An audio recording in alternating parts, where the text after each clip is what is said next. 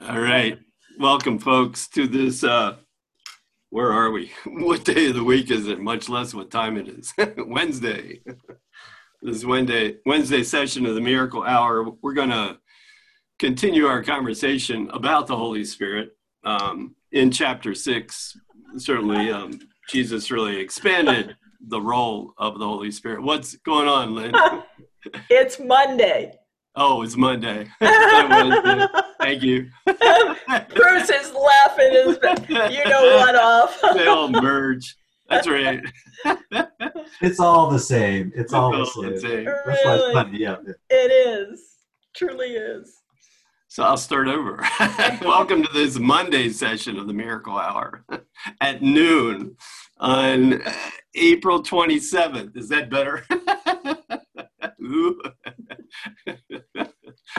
So, yeah, we're going to continue our discussion of the Holy Spirit, the role of the Holy Spirit that Jesus certainly started talking about in chapter 5.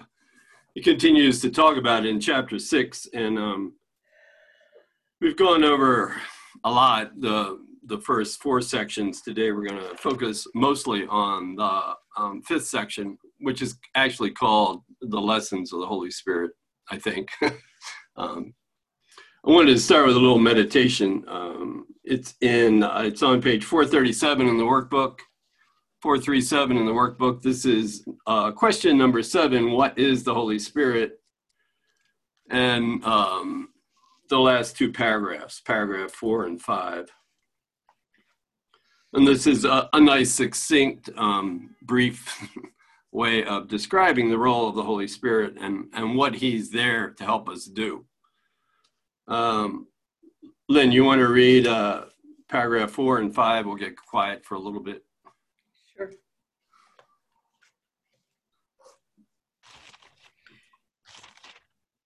From knowledge, where he, the Holy Spirit, has been placed by God, the Holy Spirit calls to you to let his forgiveness rest upon your dreams and be restored to sanity and peace of mind.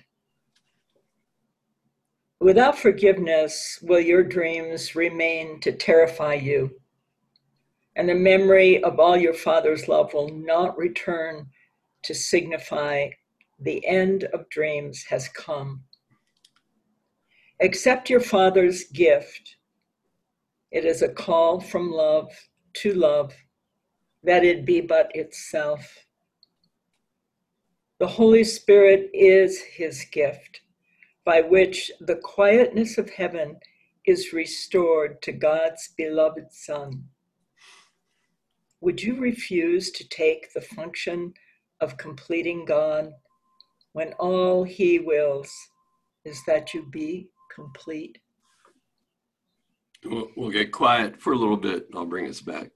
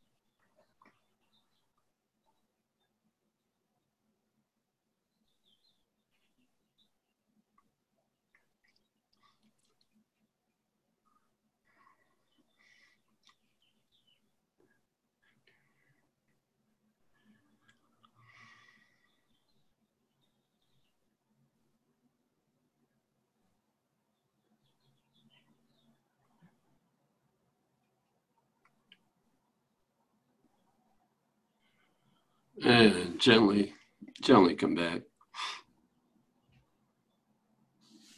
Wanted to step back for a minute and just check in and see if you had any questions about or thoughts about the Holy Spirit, things that have come up, or any particular classrooms during this lockdown that you've been dealing with you might want to talk about a little bit or comment on or bring up as a possible topic for the Holy Spirit to deal with?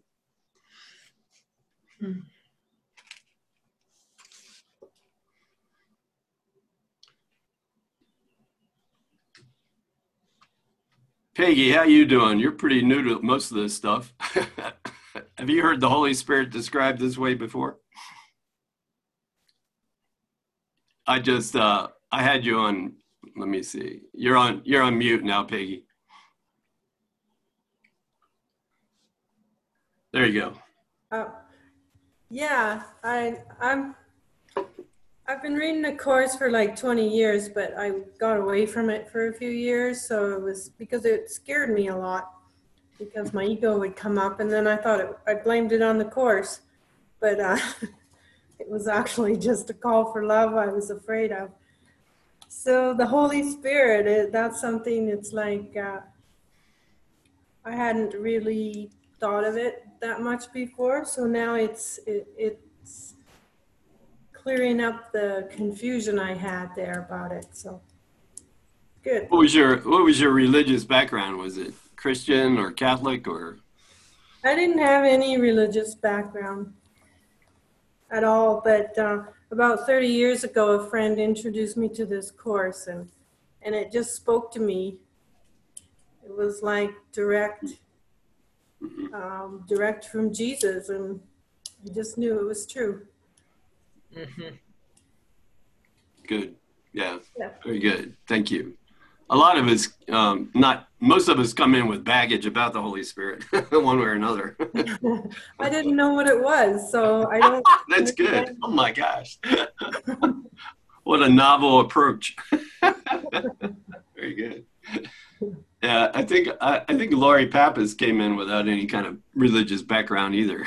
She may be the only other person besides Peggy that I know that came in that way. I definitely had a Catholic upbringing. Serious 12 years of Catholic high school.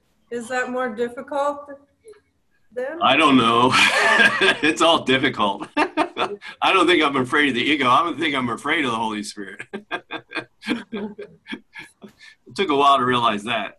The ego really doesn't scare me so much. These days, it's the Holy Spirit. And what he's asking me to do sometimes that rocks my boat. Yeah. Very good. Thanks, Peggy. Thank you. Anybody else? Comments, thoughts about the Holy Spirit in general? Judy with a Jewish background? No. No.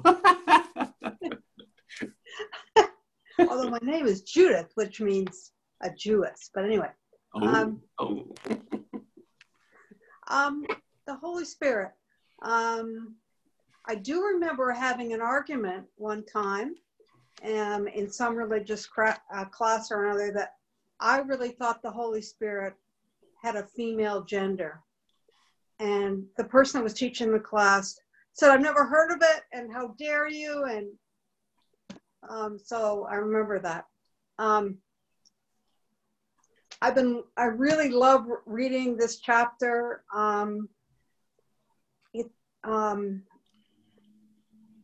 And I've been working with the Holy Spirit or Jesus around my dog's recent passing away.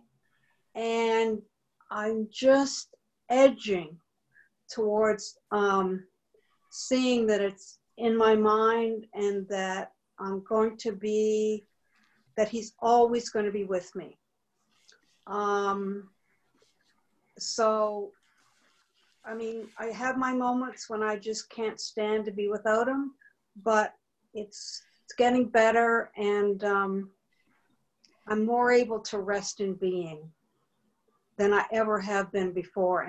And beginning, this chapter is really helping me to see connections that I've only half thought before, shadows that I've only really touched on before. So it's really God being love is happiness. I mean, yeah. It was interesting the past week or so. We've been another image of the Holy Spirit that's come through is Toto, the little dog. Yeah. The Wizard of Oz. Yeah. Yeah, it's been wonderful. Yeah, very cool. Thanks. Anybody else? Thoughts about Holy Spirit? Stephen? Go ahead, Stephen. I was in class. I guess I was into about 5 years, and the facilitator, the teacher, I guess at the time he had about 20 years, and he said that there is no such thing as the Holy Spirit. And I jumped up from my chair, and I said, I've been reading this book every day for years now, and it's in here like 1,100 times, along with voice of God, voice for God, which is saying the same thing. How can you say that? I thought it was reckless at the time, but it was really very helpful for me, because I went to this section, what is Holy Spirit? Then I went to clarification of terms, and I spent days picking them apart. And I kept coming upon the part that says, Holy Spirit seems to be a voice. Holy Spirit seems to be a guide. Holy Spirit seems to be whatever you need him to be, basically. Those aren't exact words, but the word seems, I couldn't get past it. And at this point in my studies, I know that what he said is true. In truth, there is no Holy Spirit. In truth, there's only oneness. There's only mind. But that level 1, level 2 type thinking gets us in so much trouble, because that's where ego gets in between. In this world, Holy Spirit is the bridge to God. We need to change the purpose of what this body is, and the purpose of what our mind, small m, is here, so that we can change our mind and join with that oneness and understand that heavenly awareness that the Course talks about.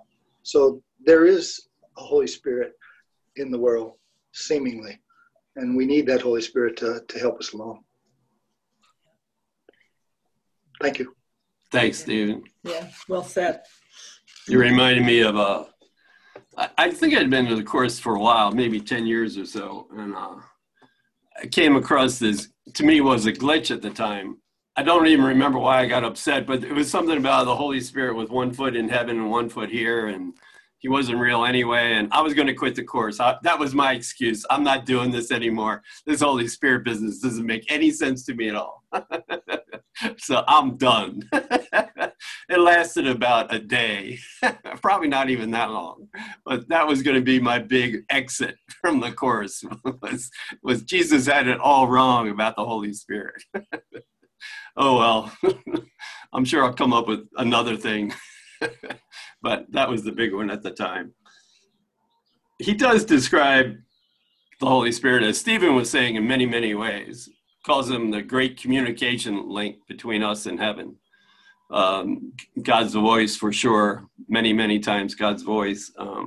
In section 4 on page 100 in the text, section 4 in chapter 6, he calls the Holy Spirit the only answer. Not just the answer, he's the only friggin' answer. It's it. He's the answer. Meaning anything else isn't real anyway. So it takes us a while to get to that point, but I mean, that's where he's going with this. The reason I wanted to back up and look at section 4, because we kind of touched on this the other day in Lynn's session. Wanted to point out, like, it's in this section where Jesus really describes the decision maker and the role the decision maker has on the chart. We always have it, in the mind between the ego and the Holy Spirit. And the decision maker is that part of us that chooses between one of those two things. Between choosing the ego as the answer and trusting the ego, or choosing the Holy Spirit as the only answer and trusting the Holy Spirit, or being willing to learn to trust the Holy Spirit. So in this section 4, and Jesus has, he's been presenting concepts and developing themes like atonement and forgiveness and Holy Spirit, etc. But here he's really going to focus on that part of us that made up the ego. i.e. the decision maker on Ken Wapnick's chart. For example, in paragraph 1, he says, the ego always speaks first. It is capricious all over the place and does not mean its maker well. He's talking about us as a decision maker choosing to make up the ego and then believe we are an ego. And he goes on. The ego believes, and correctly, that its maker, us and as a decision maker, may withdraw our support from it at any moment.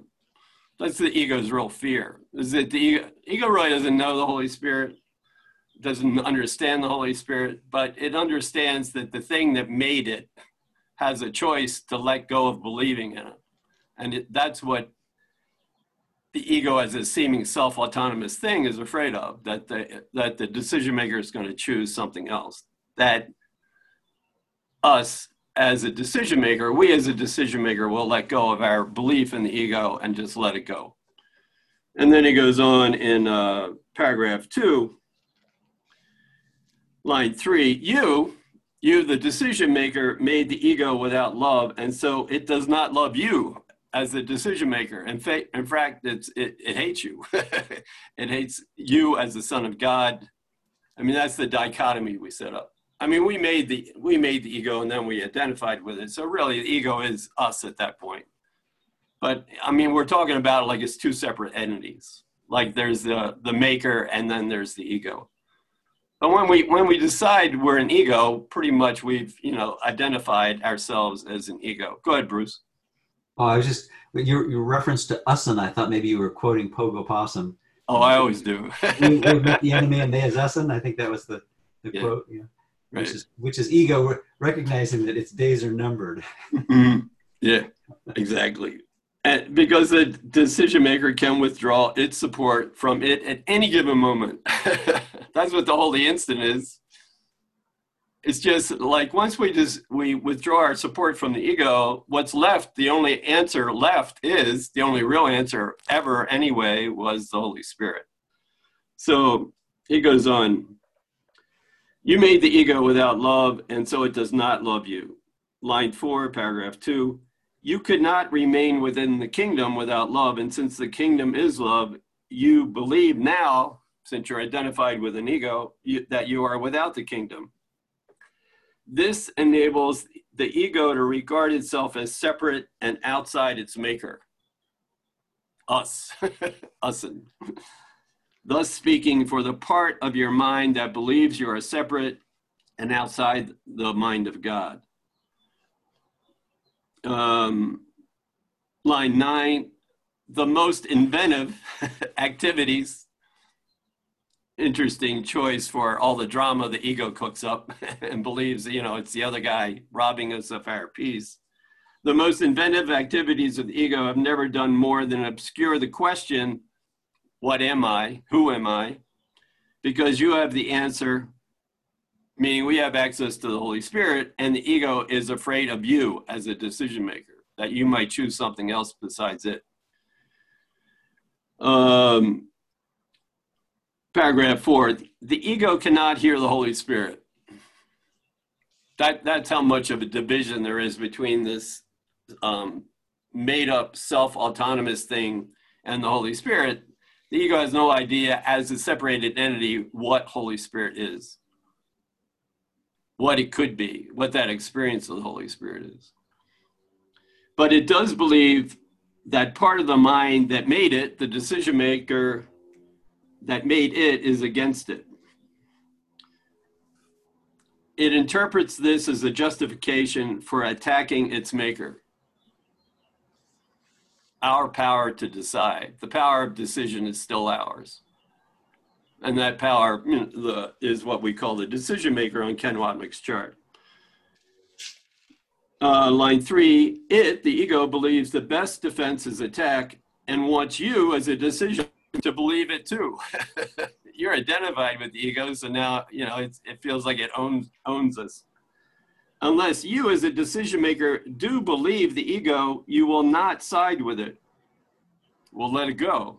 And the ego feels badly in need of allies. not really brothers, but allies. And so where does the ego turn? It makes up a body and allies itself with a body. Perceiving something alien to itself in your mind, meaning that the decision maker could make another choice, and that choice could be alien to the ego. Perceiving something alien to itself in your mind, the ego turns to the body as its ally because the body is not part of you. The body was made as an attack on God. The ego made the body as an attack on God. The Holy Spirit can use it differently as a communication device, which is what he gets into here. But initially, the ego speaks first. The ego made the body as an attack on God, and then identified with that body to keep God out.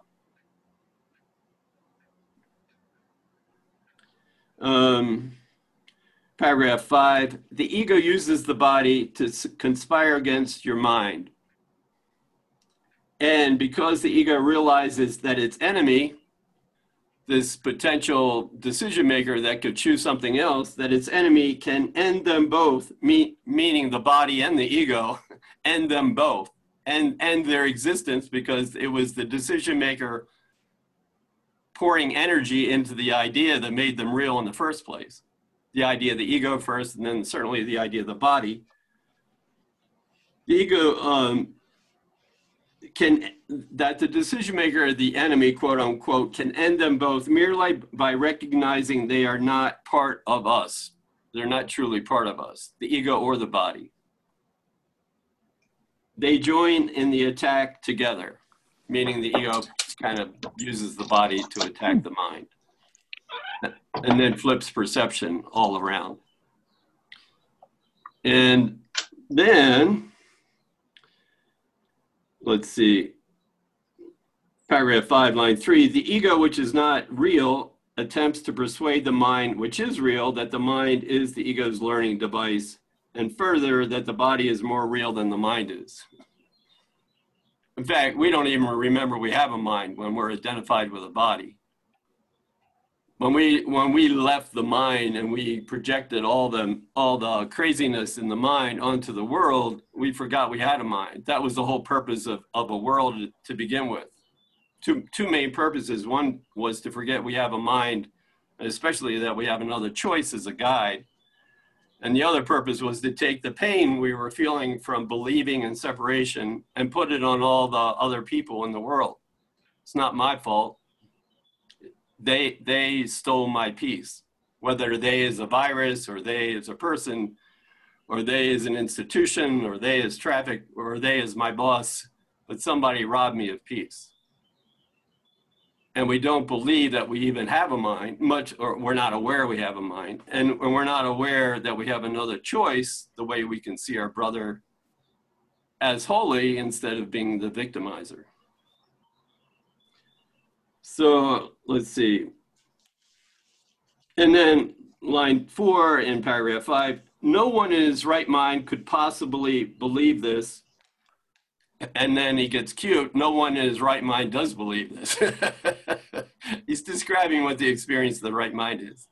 When we go right-minded, when we go Holy Spirit, when we go all forgiveness, we realize all this stuff is made up. The ego's made up and the body's made up. And that we have a choice as a decision maker to choose another way to look at everything, to choose a whole nother guide.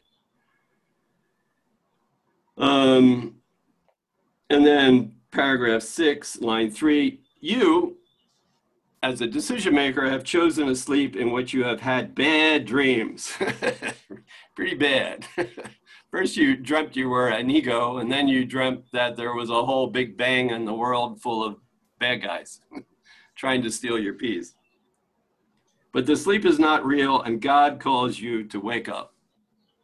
Calls you as a decision maker to wake up and hear the Holy Spirit. So I think, he really emphasizes here this idea of there's a part of us that's choosing constantly between the ego or the Holy Spirit. And, he literally calls it the maker in this case, the maker. And then the whole rest of this section is really about when we choose the ego as our guide, we're all in conflict, we're all in doubt, we're all totally uncertain. And he's comparing that uncertainty with the safety and the certainty of the Holy Spirit. That when we choose the Holy Spirit, we feel a whole lot better.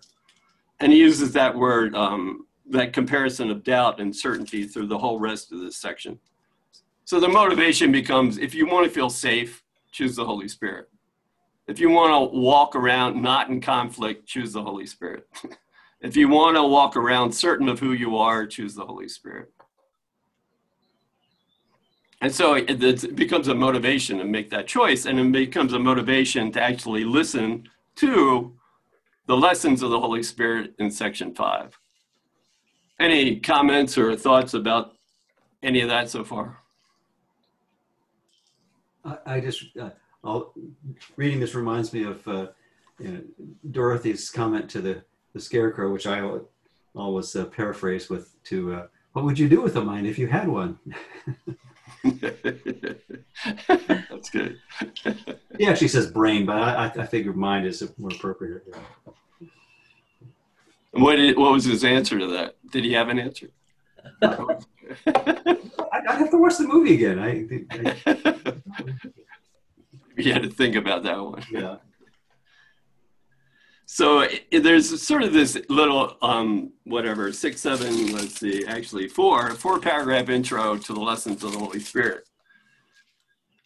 One of the themes that Ken Wapnick has pointed out, what Jesus is trying to do is get us to move away from God as punisher to God as a loving Father. And that's what this intro, these 4 paragraphs are all about God being really nice to us as his loving children. I mean, he's basically calling us kids because from, Jesus' point of view and from God's point of view, we're acting like brats, not just children, but we're acting like bratty children. So he's going to, he's going to treat us. He loves us. He's not going to abandon us. He's not going to punish us because we made a mistake and chose separation, but he's really going to, change the image of God as punisher, change the image of the Holy Spirit as punisher, and present us with this loving image of God the Father.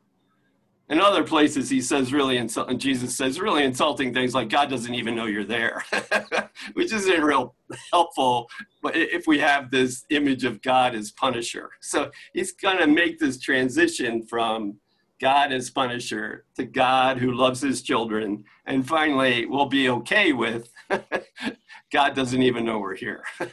God doesn't even know about bodies and egos and all that kind of stuff. But he's really nice here. In paragraph 1 on page 103, I think it's line 5, what God does know is that his communication channels are not open to him. Meaning us. We've shut them out. Us as a decision maker, we've closed them off. And so that he cannot impart his joy and know that his children and know that his children are wholly joyous. Meaning, let us wake up that we're just we already are joyous. We're just pretending we're not. And then line 8. So God thought. It's a great mythical story. God thought, oh, my children are just asleep. They must be wakened up. They don't need to be punished. They don't need to be reprimanded. They don't need to have their whole list of sins, italicized in this huge list, like Santa Claus going over the list and checking it twice, see who's naughty or nice. I mean, that's not the kind of God Jesus is trying to present here. And then paragraph 2 on the next page, he goes, how can you wake children in a more kindly way than by a gentle voice, a loving voice that will not frighten them, but will merely remind them that the night is over? Does this sound like a nursery rhyme or what? The night is over and the light has come. You do not inform them that the nightmares that frighten them so badly are not real. You don't scare them to death and say the world is nothing. Your body isn't real. Well, Jesus kind of does that, but he does it in a really nice way. All these nightmares you're having, they're not who you think you are. So I mean, he eventually gets there, but he doesn't insist that all this stuff, and he calls it magic. He calls the ego magic. He calls our identification as a body magic. Those are the nightmares we're having. That we believe we're these vulnerable, separated things that can be hurt. So he's not going to insist at first that they're all not real. He's going to lead us into that gradually. And then paragraph 4, the Holy Spirit never itemizes your errors. He doesn't list your sins. He doesn't even see your sins because he does not frighten children. And those who lack wisdom are children. So he's going to treat us like little kids that just need to be gently woke up and let go of our nightmare. Line 3, children do confuse fantasy and reality, and they are frightened because they do not recognize the difference. And ultimately, we don't want to see the difference. We want to believe the fantasy is real. And we're choosing that. So it kind of sets that up. Don't be afraid of the lessons of the Holy Spirit. He's going to walk you gently through all this stuff. However, after he does that really nice intro, what does he talk about? Death. He just launches into death. Like, what does that have to do with any lesson of the Holy Spirit? He just goes off for a whole paragraph on death. It's like, really? Jesus has a way of doing that sometimes. And so he starts in paragraph 1. When your body and your ego and your dreams are gone, which is terrifying to any healthy ego. like he's going to stop, treating us like kids for a moment here and set up where we're going with this. When your body and your ego and your dreams are gone, you will know that you will last forever. Perhaps you think this is accomplished through death, but nothing is accomplished through death because death is nothing. And I think one of the reasons I've thought about this, why he just launched into this whole thing about death, is we have a real, certainly most religions have a real cultural idea that you have to be a martyr. You have to die like Jesus did. You have to die in order to resurrect. You have to go through some kind of deep-seated, terrible experience in order to wake up, which is probably true because we bring that on ourselves. However, he's saying there's no need for death. You don't have to be a martyr. This is not a course about sacrifice. You don't have to give yourself to the cross. Jesus starts this whole chapter with, this is not about crucifixion. This is about resurrection. This is about waking up to that you're already resurrected. You don't have to die to resurrect. You're already, your true identity is already a done deal. You're already still a living one son, innocent, and still connected with your Father. So he starts with the bottom line idea of death here, and he kind of dispels it right away. In the manual, he says, our whole thought system as an ego and believing we're body is based on the idea of death. So he deals with that idea right away. You don't have to die in order to resurrect. You don't have to die in order to live. You don't have to die to wake up. And that's what he's saying here. He goes right for the fundamental belief system of the ego, is that we are things that can die. As separate from our Father, we believe we're things that can die. And he dispels that immediately. He's like, this is not a course about give all to all. It doesn't mean you got to give up your body. Doesn't mean you got to die to have everything. And I think that's really a fundamental idea that's at the base of the whole ego thought system, that fundamental idea of death. And he's trying to dispel that, like take the fear out of that. Like you don't have, in order for you to give all to all, does not mean you got to die. Does not mean you have to sacrifice. Does not mean you have to be crucified. Because that's so built into so many religions. And then he goes on, he starts talking about the body specifically for the next 3 or 4 paragraphs. The way the ego uses the body and the way the Holy Spirit's going to turn around and use the body, not as a symbol of something that can die, but as a symbol of a communication device to share the message that we're already resurrected and we can share that message with each other. So the body becomes, from the Holy Spirit's point of view, the body is not a symbol of death. It's a symbol of being able to share, communicate with each other the message of the resurrection. The message of, what did Gretchen's hat said? Blessed. Blessed. We're already all already blessed. Anything about any of that so far? Tim, I was just reading about, the Holy Spirit as always takes what you have made and translate it into a learning device. I was flashing on, there's a Star Trek movie where in the early days of Starfleet Academy, Captain Kirk basically has this lesson that he's supposed to, this challenge that he's supposed to do called the Kobayashi Maru. And it's like this impossible no-win scenario. And nobody's ever passed it. Nobody's ever passed it. So what he does is he basically hacks the Academy, Starfleet Academy software system and rewrites the code so that he can win. But He cheats. But I think that's what the Holy Spirit really does for us. He basically goes outside the jurisdiction of the ego and says, you're not going to win, on ego's terms. There's no way, like Einstein said, you can't solve this on the level that it was posed.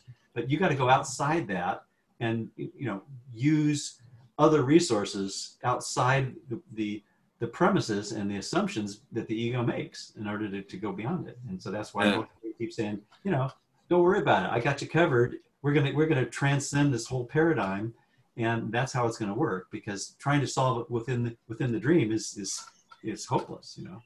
Yeah, and certainly in Kirk's case, it's a great metaphor. In Kirk's case, he rewrote the program. The Holy Spirit's just showing us this is the only program. The one you made, you try to rewrite a new program and it just doesn't work. And you really don't want to do it anyway because you're always going to lose. Yeah. Go ahead, Judy.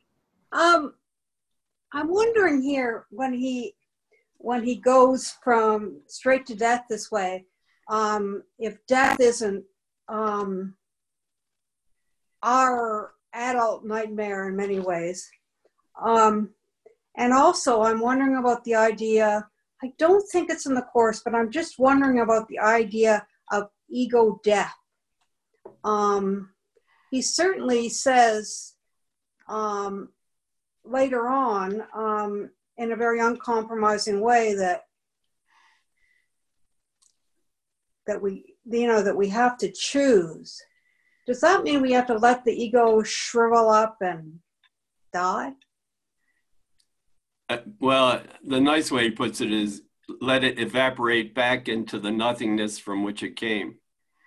Oh, that's much more gentle, isn't it? Well, Jesus does it.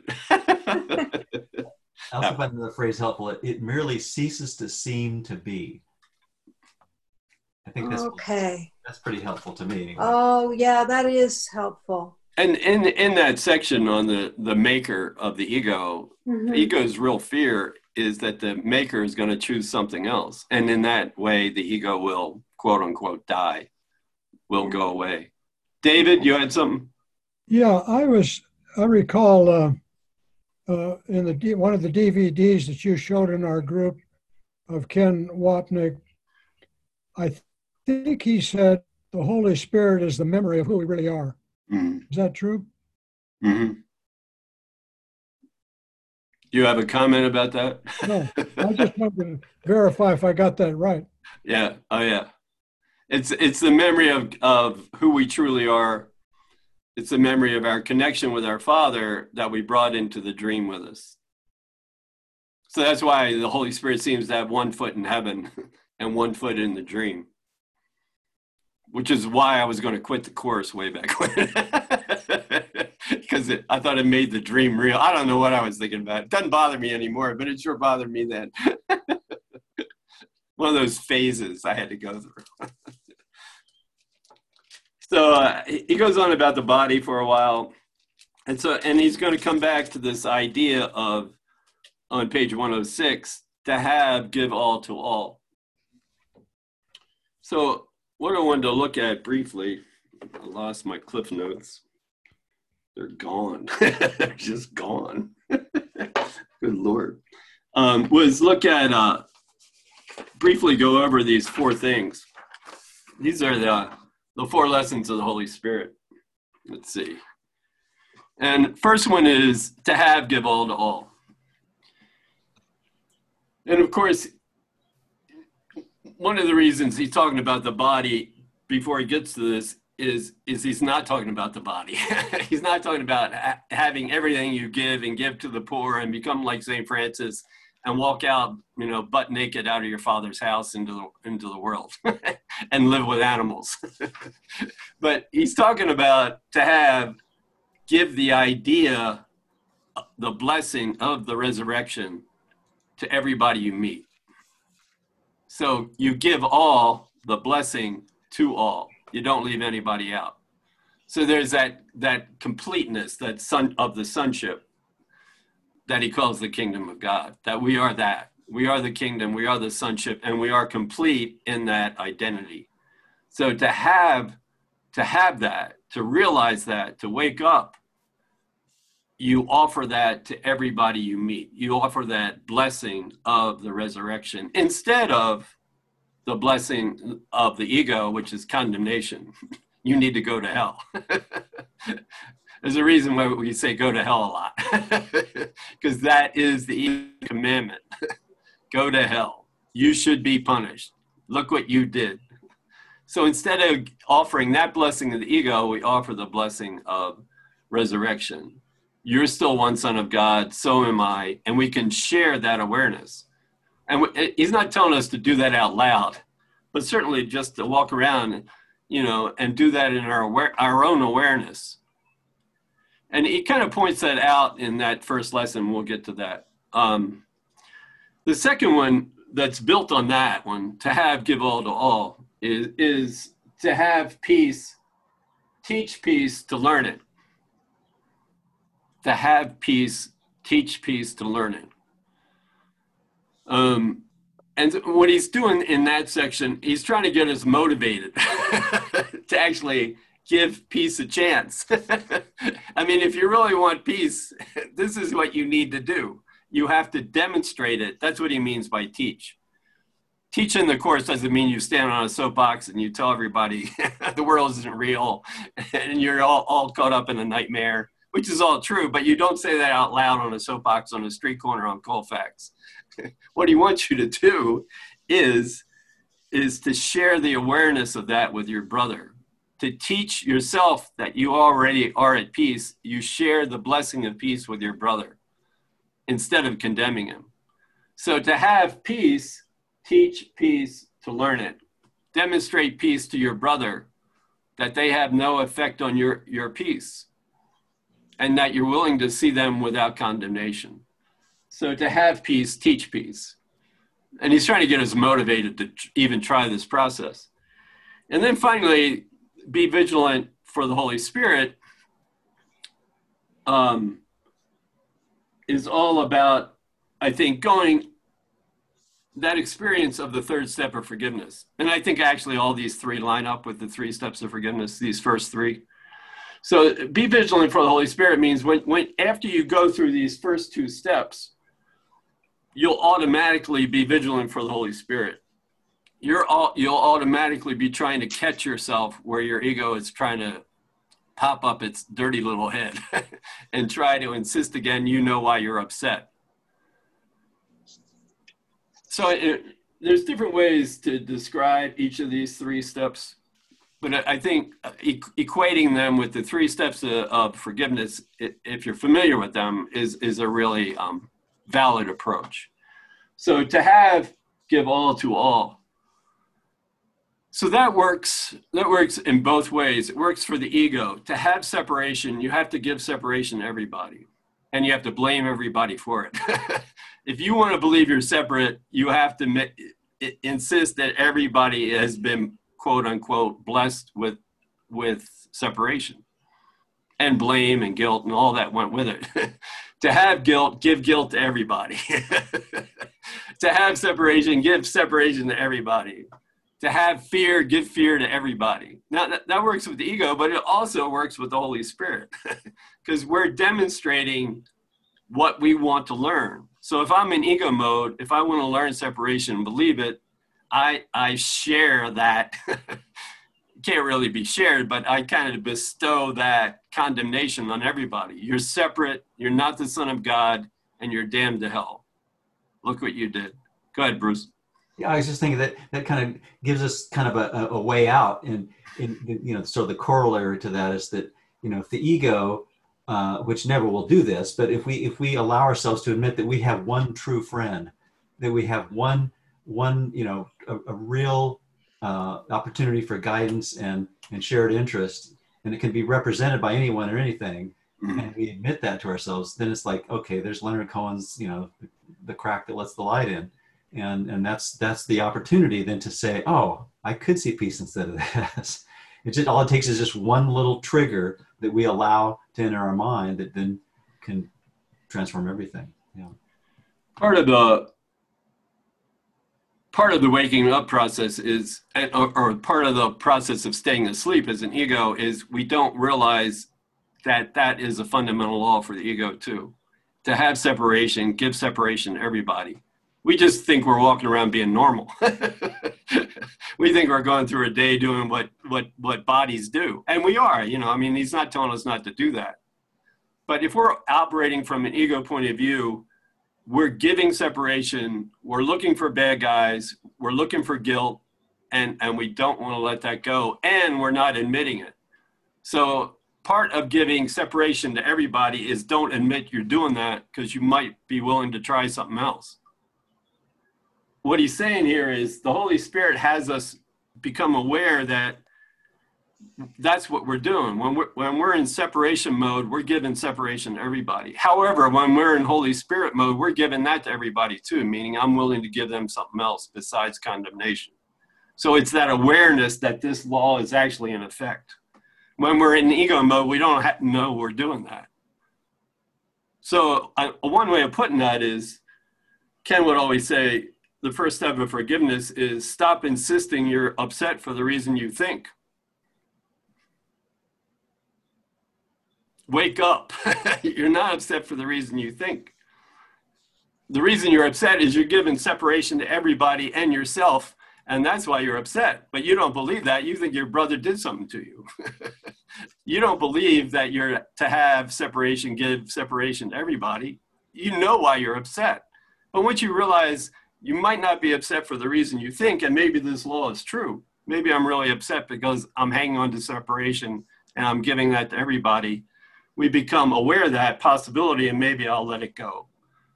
So that's another way of looking at the first step of forgiveness.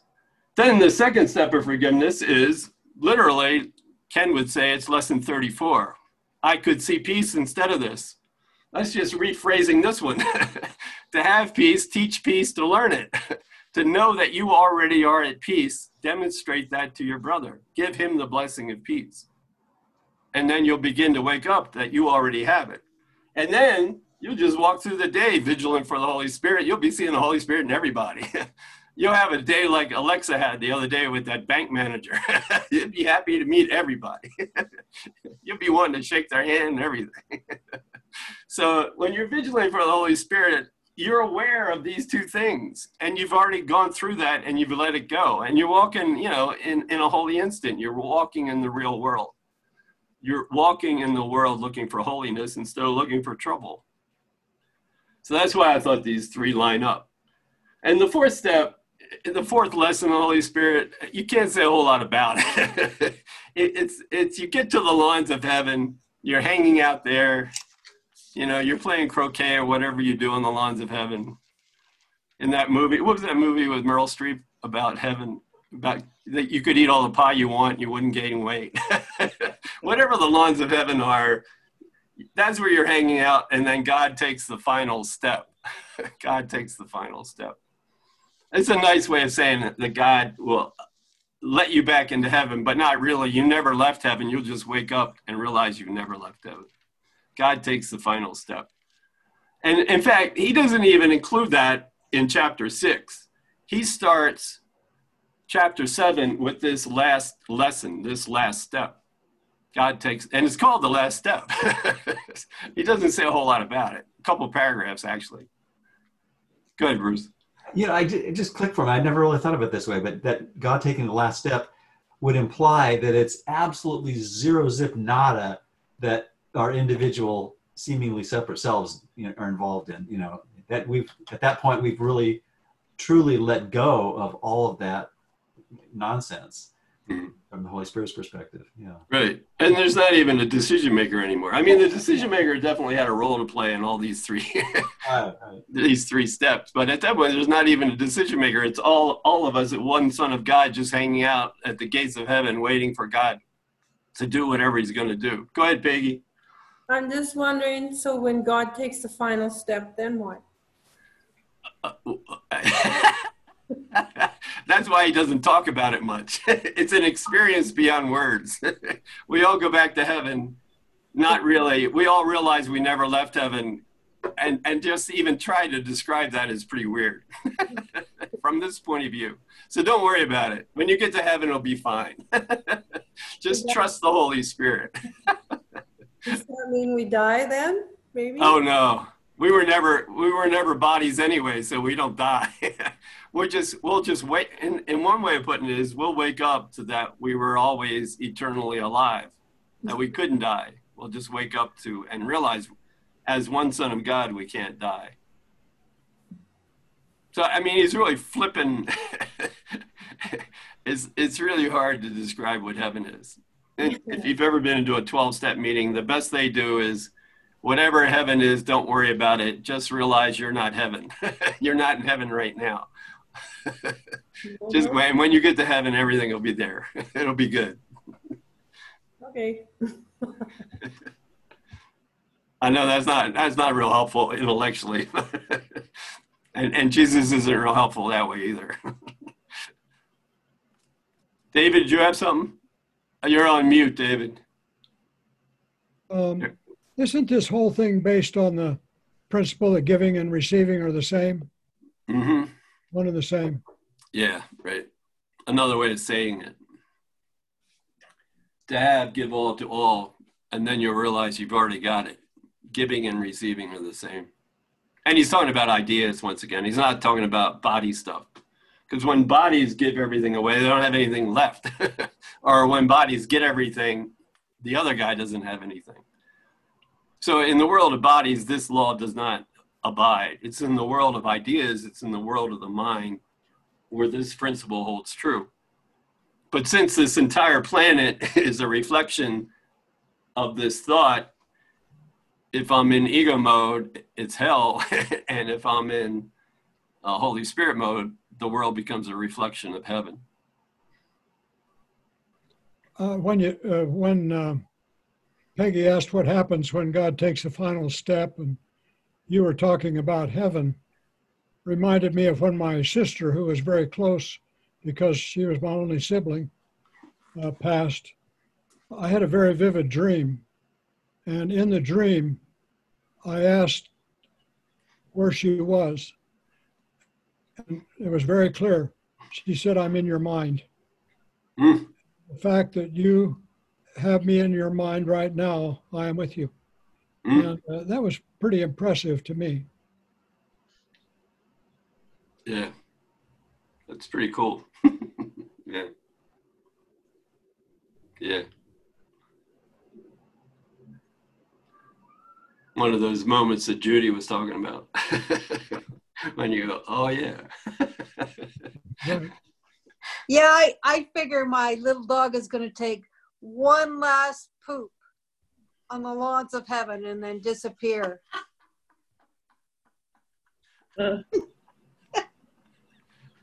It's really good. Oh, really. So these are the 4 lessons of the Holy Spirit. These are the 4 steps that we kind of go through. And the third one, the last one, we don't even go through. We just have that done to us, whatever that means.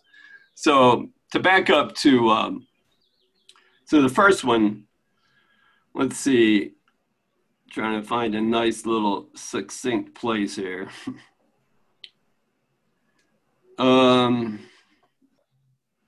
Well, there's a lot of good stuff in here. Paragraph 6 on page 106. this idea, just the idea of it, just sitting with the idea of to have, give all to all, because that is so insulting to us as bodies. It just sounds like he's asking us to sacrifice everything. We got to give everything up. But like David was saying, giving is receiving.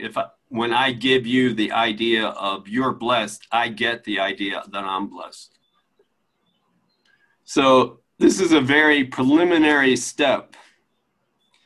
And then, interesting enough, he says, it's the only one you must take for yourself. All the other steps you take for the whole sonship. But this is the one where you start. You think you're an individual self, and you have to change directions to being willing to look at another possibility that you're not this individual self. And that maybe the law of to get, I have to take in order to receive isn't true. So I'm pulling the rug on the whole fundamental thought system of the ego, especially as a body that says to get, I have to steal it or take it or compromise or bargain or deal to get it from you. So this is a huge, because what it's going to eventually do is unravel my identity, not just as a body, but as a separate self from God. But it's a very preliminary step and it seems to be an individual one. It's the individual step that each of us has to take in order to wake up to the fact that we're not individuals. Because we're the ones that are individually insisting I'm an individual. So the first step has to be to open up to a possibility of something else. This is a very preliminary step and the only one you must take for yourself. You got to change direction. It is not even necessary that you complete the step yourself. Don't leave Jesus out of this. Definitely take him into this step with you. But it is necessary that you turn in that direction, that you're willing to go there. You're willing to entertain the possibility that to have a blessing of innocence, I have to be willing to share that innocence with everybody. And that's changing direction from the ego, which says, find your brother, blame him, condemn him because he should be punished and not you. And then now you're changing it to a blessing of, we're all already okay. I give the blessing of okayness to everybody I meet. Am I willing to go there? Am I willing to try that? So, and then having chosen to go in this new direction, line 3, you place yourself in charge of the journey where you and only you must remain. This goes back to that reference that Lynn was talking about in section 4, where I think it was section 4, previously in chapter 6, where we become commander of our own ship. The decision maker is deciding who we're going to ask for advice to be the navigator. Are we asking the ego or are we asking the Holy Spirit? But we're the commander of the ship. We're the one that chooses between one of those two teachers. And what Stephen was pointing out the other day, I think it was lesson 253, I don't know, but there's this whole lesson in the workbook about we're the ruler of our universe. We choose what direction we're going to go in. We choose who our navigator is going to be, who our guide is going to be, who our teacher is going to be. And so this first step, we have to individually take it because we think we're individuals. In fact, we're insisting we are. So it's just really letting go of insisting that I'm an individual, and even more to the point that I have to do this myself. I can do this with Jesus. I can invite him into the process. But I start with, I'm willing to try that. I'm willing to invite him in. I'm willing to admit maybe I'm not upset for the reason I think. It's another way of putting it.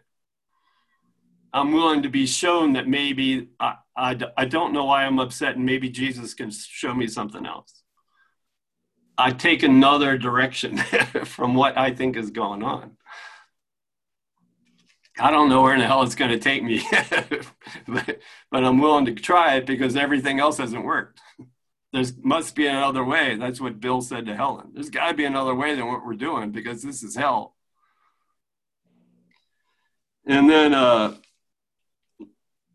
paragraph 3 on the next page, the first step in the reversal or undoing process is the undoing of the getting concept, the body concept. The body concept that if I get it, you don't have it anymore. The body concept that if you get it, I don't have it anymore. Is one or the other, the getting concept. And then, let's see.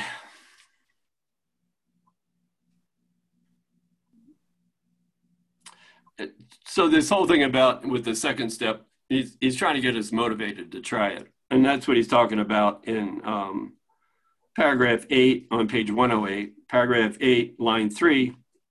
This second step, to have peace, teach peace, to learn it, is a positive affirmation of what you want, what you really value now, what you want to learn to value. You want to learn to value peace. You want to find out how to really have it, if there's a way to have it. Line 4, this then is a step in the direction out of conflict, since it means that alternatives have been considered and one has been chosen as more desirable, more valuable. Maybe give peace a chance, the old 1960s demonstration march mantra, give peace a chance. I'm willing to give peace a chance.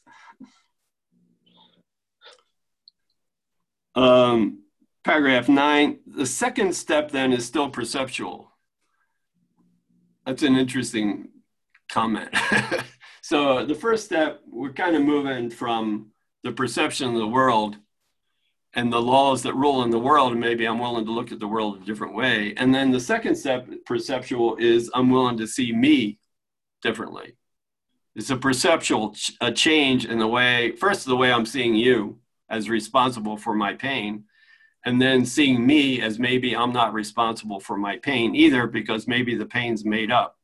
Maybe separation is made up. So these are both perceptual changes.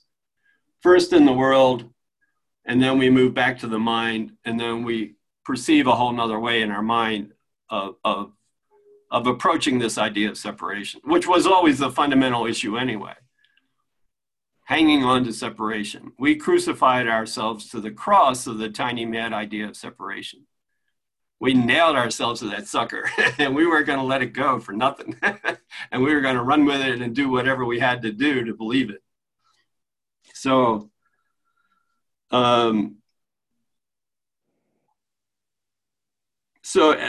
and then the second step, paragraph 9, is still perceptual, although it is a giant step towards the unified perception that reflects God's knowing.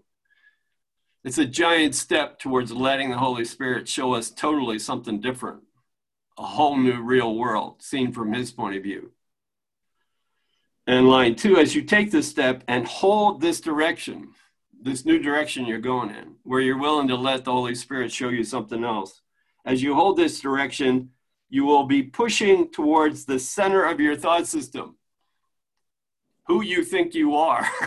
That's why it's dark night of the soul. You think you're this separated thing from God. And you're pushing yourself towards actually looking at that and maybe letting it go with the help of the Holy Spirit. Where the fundamental change will occur. That's where all this mess started, is we nailed ourselves to the cross of the tiny mad idea. We crucified ourselves. Nobody crucified us, we crucified ourselves, and all that was made up. We couldn't crucify ourselves. We couldn't become something we weren't.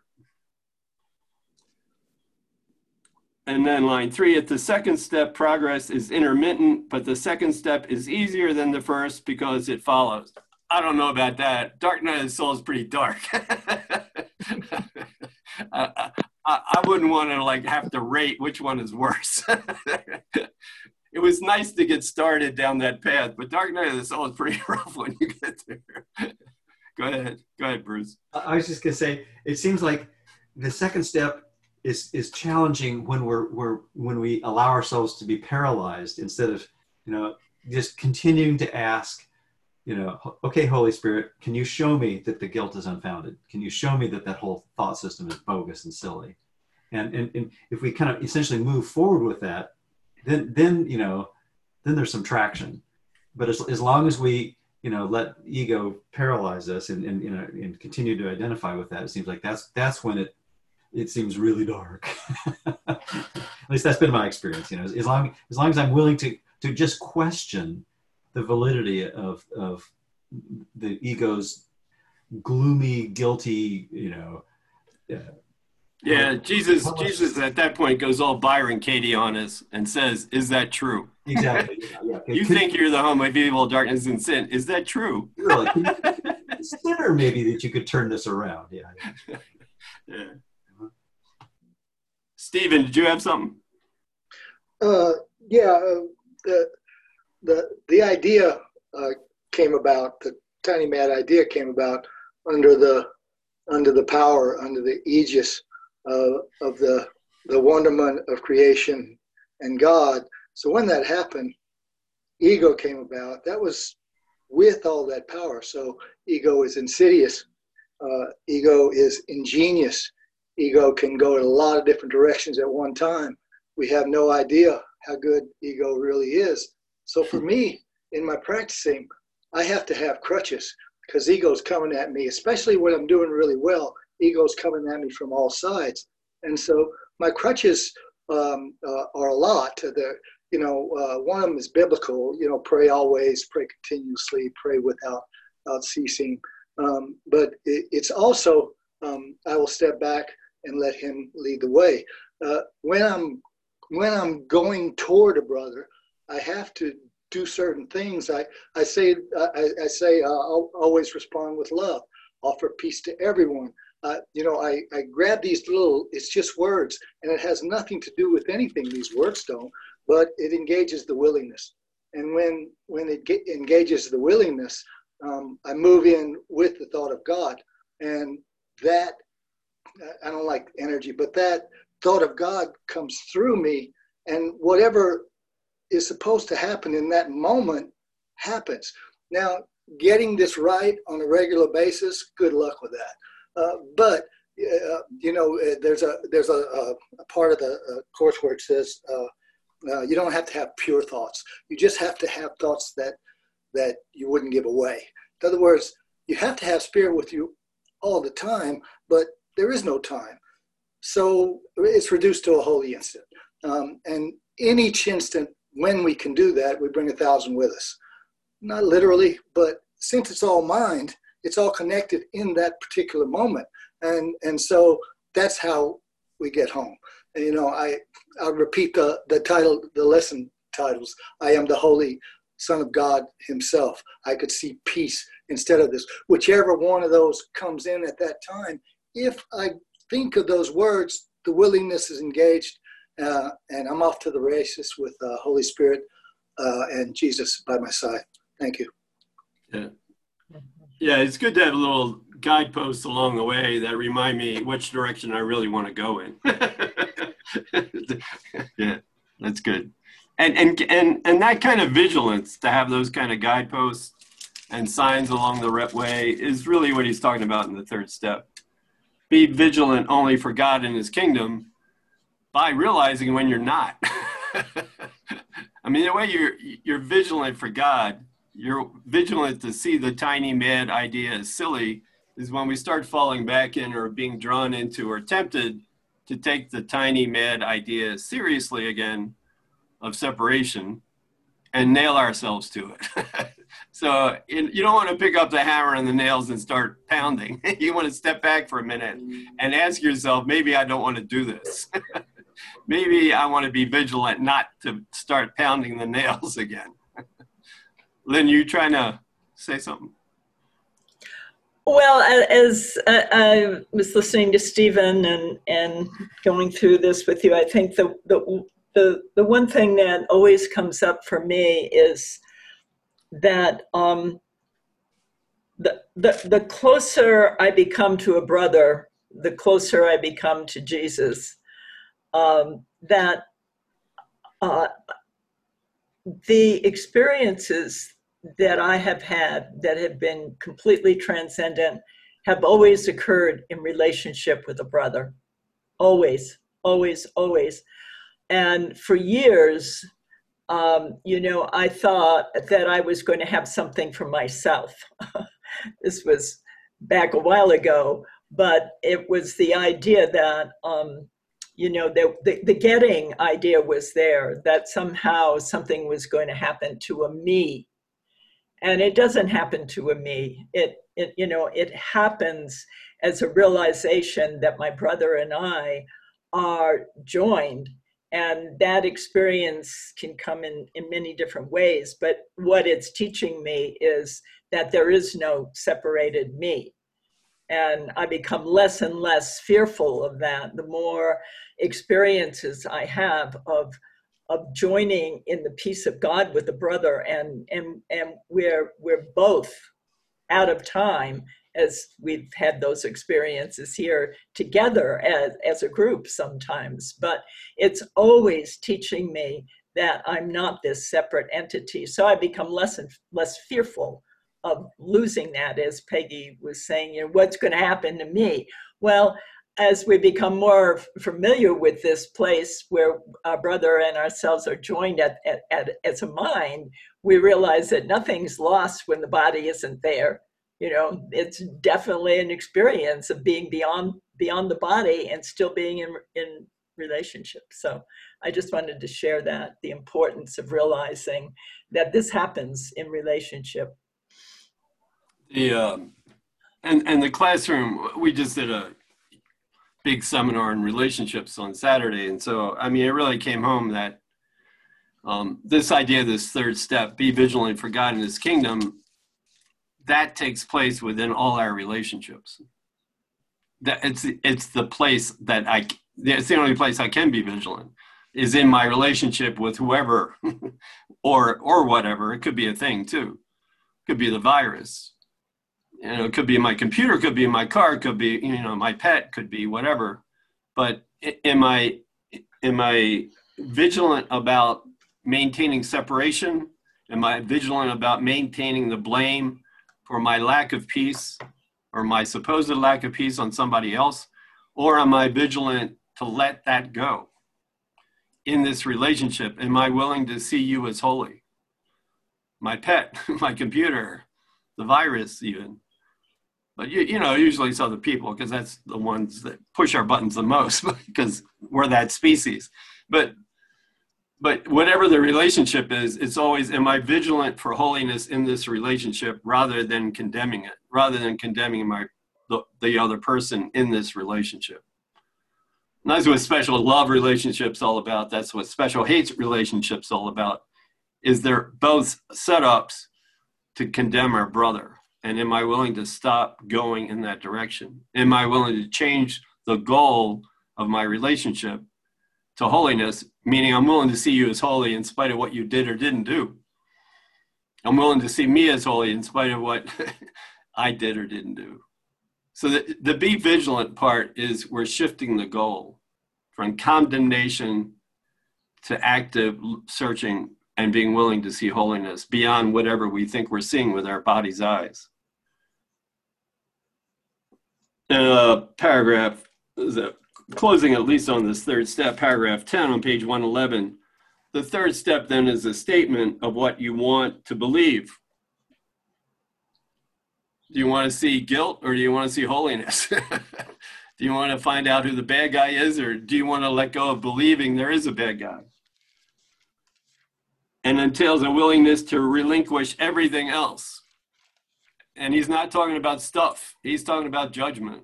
The middle section of this chapter 6 is relinquishment of judgment. Relinquishment of attacking my brother and saying he's guilty. Relinquishment of all that judgment. That's the everything else. That's what keeps us defined as a body. That's what keeps us defined as an ego. The Holy Spirit will enable you to take this step if you follow him. Your vigilance, our desire to see holiness instead of condemning our brother, is the sign that you want him to guide you. Vigilance does require effort, but only until you learn that effort itself is unnecessary.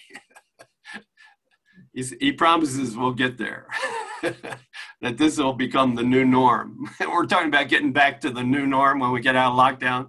Well, this is the Holy Spirit's version of the new norm. This will be when he takes us out of the lockdown of the ego and believing we're these separate selves. This will become the new norm. Effort will become unnecessary. And then, he points out in line 5, you have exerted great effort to preserve what you made because it wasn't true. You had to keep reinforcing that this was all true because you knew it wasn't. I mean, there's a part of it, it's called the Holy Spirit, the memory of God, that says this isn't true. Knocking at the door, wake up. You don't have to do this. Therefore, you must now turn your effort, instead of condemning, you turn your effort to seeking out holiness. In spite of, whatever the in spite of is.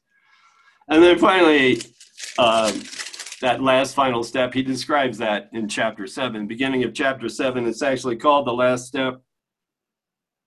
Paragraph 6 on page 113. He says, line 3, I have said that the last step in the reawakening of knowledge is taken by God. This is true, but it's hard to explain. I was trying to explain it to Peggy. I wasn't getting anywhere. It's hard to explain in words because words are symbols and nothing that is true need be explained. One of my favorite descriptions of the process that Ken Wapnick shared way back when in Roscoe, he said, before you go poof, before God takes the last step, before you go poof, you go peace.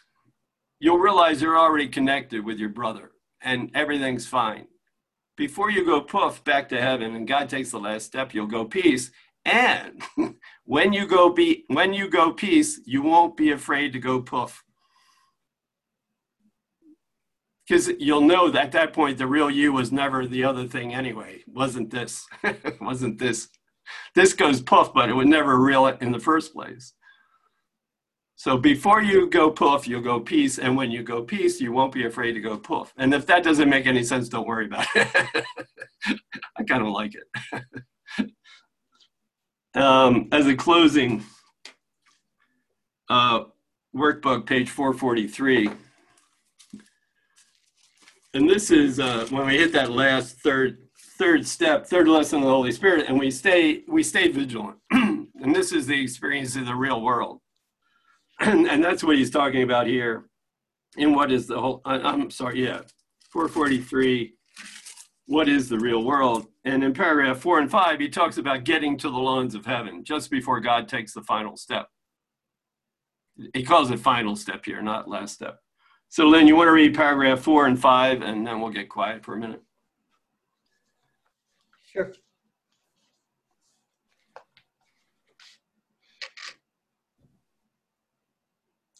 The real world is the symbol that the dream of sin and guilt is over, and God's Son no longer sleeps.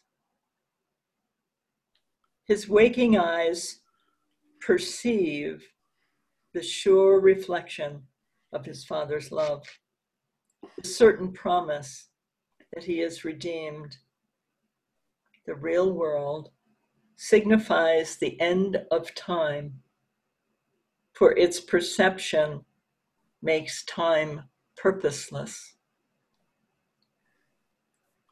The Holy Spirit has no need of time when it has served his purpose.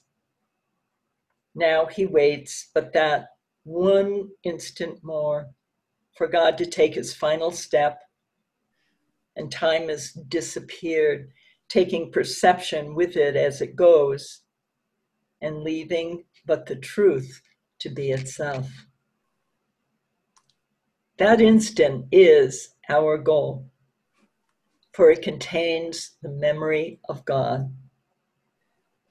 And as we look upon a world forgiven, it is he who calls to us and comes to take us home, reminding us of our identity, which our forgiveness has restored to us. We'll get quiet for a little bit.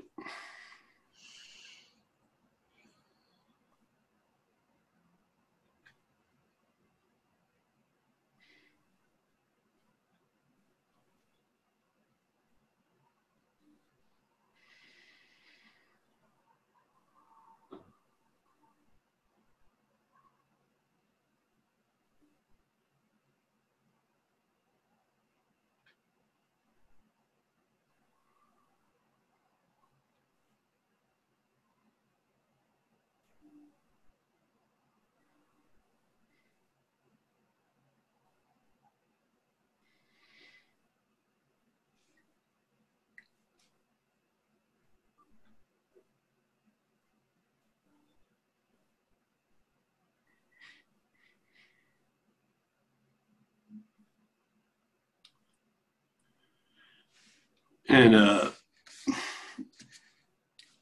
remember that whenever you're upset about anything, usually it's about what somebody else did. But even if you're upset about something you did or didn't do, remember it's never about that. It's always about just simply my insisting that Jesus isn't here right now. And as soon as we let him back in, we'll know what to do. If we need to go back and make amends for something we did, we'll do that. But we'll do that with him. And it won't be because of guilt. It'll just be because we're willing to fix our own awareness of what's going on. So any upset at all is in any given moment, and especially when it's about us or something we did or didn't do, is always because I'm not letting Jesus back into the picture. I mean, it's that simple, it's that silly, but it's that true. And as soon as I let him in, I'll intuitively know what to do or not do, whether something needs to be. I remember Ken Wapnick even came to me one day. He was giving me a hard time one day, and he came back the next day and told me he was sorry. I never saw Ken do that. I must have had this look on my face when he was picking on me. But I didn't take it personally. But he must have thought I did. So I'm sure Ken didn't think he did anything wrong, but he just thought, oh, maybe Tim needs to be apologized to because he thinks I was mean to him or something. But anyway, the gist is invite Jesus back in. If you're upset about anything, invite Jesus back in. And if you're not upset about anything, invite Jesus back in. Just whatever's going on, invite Jesus back in. Anyway, thanks everybody for hanging in there that long. It always goes over. Thank you. Thank you. Thank you all. Thank Very you. much. Thank you. Thank you. Take care. Bye-bye. Bye.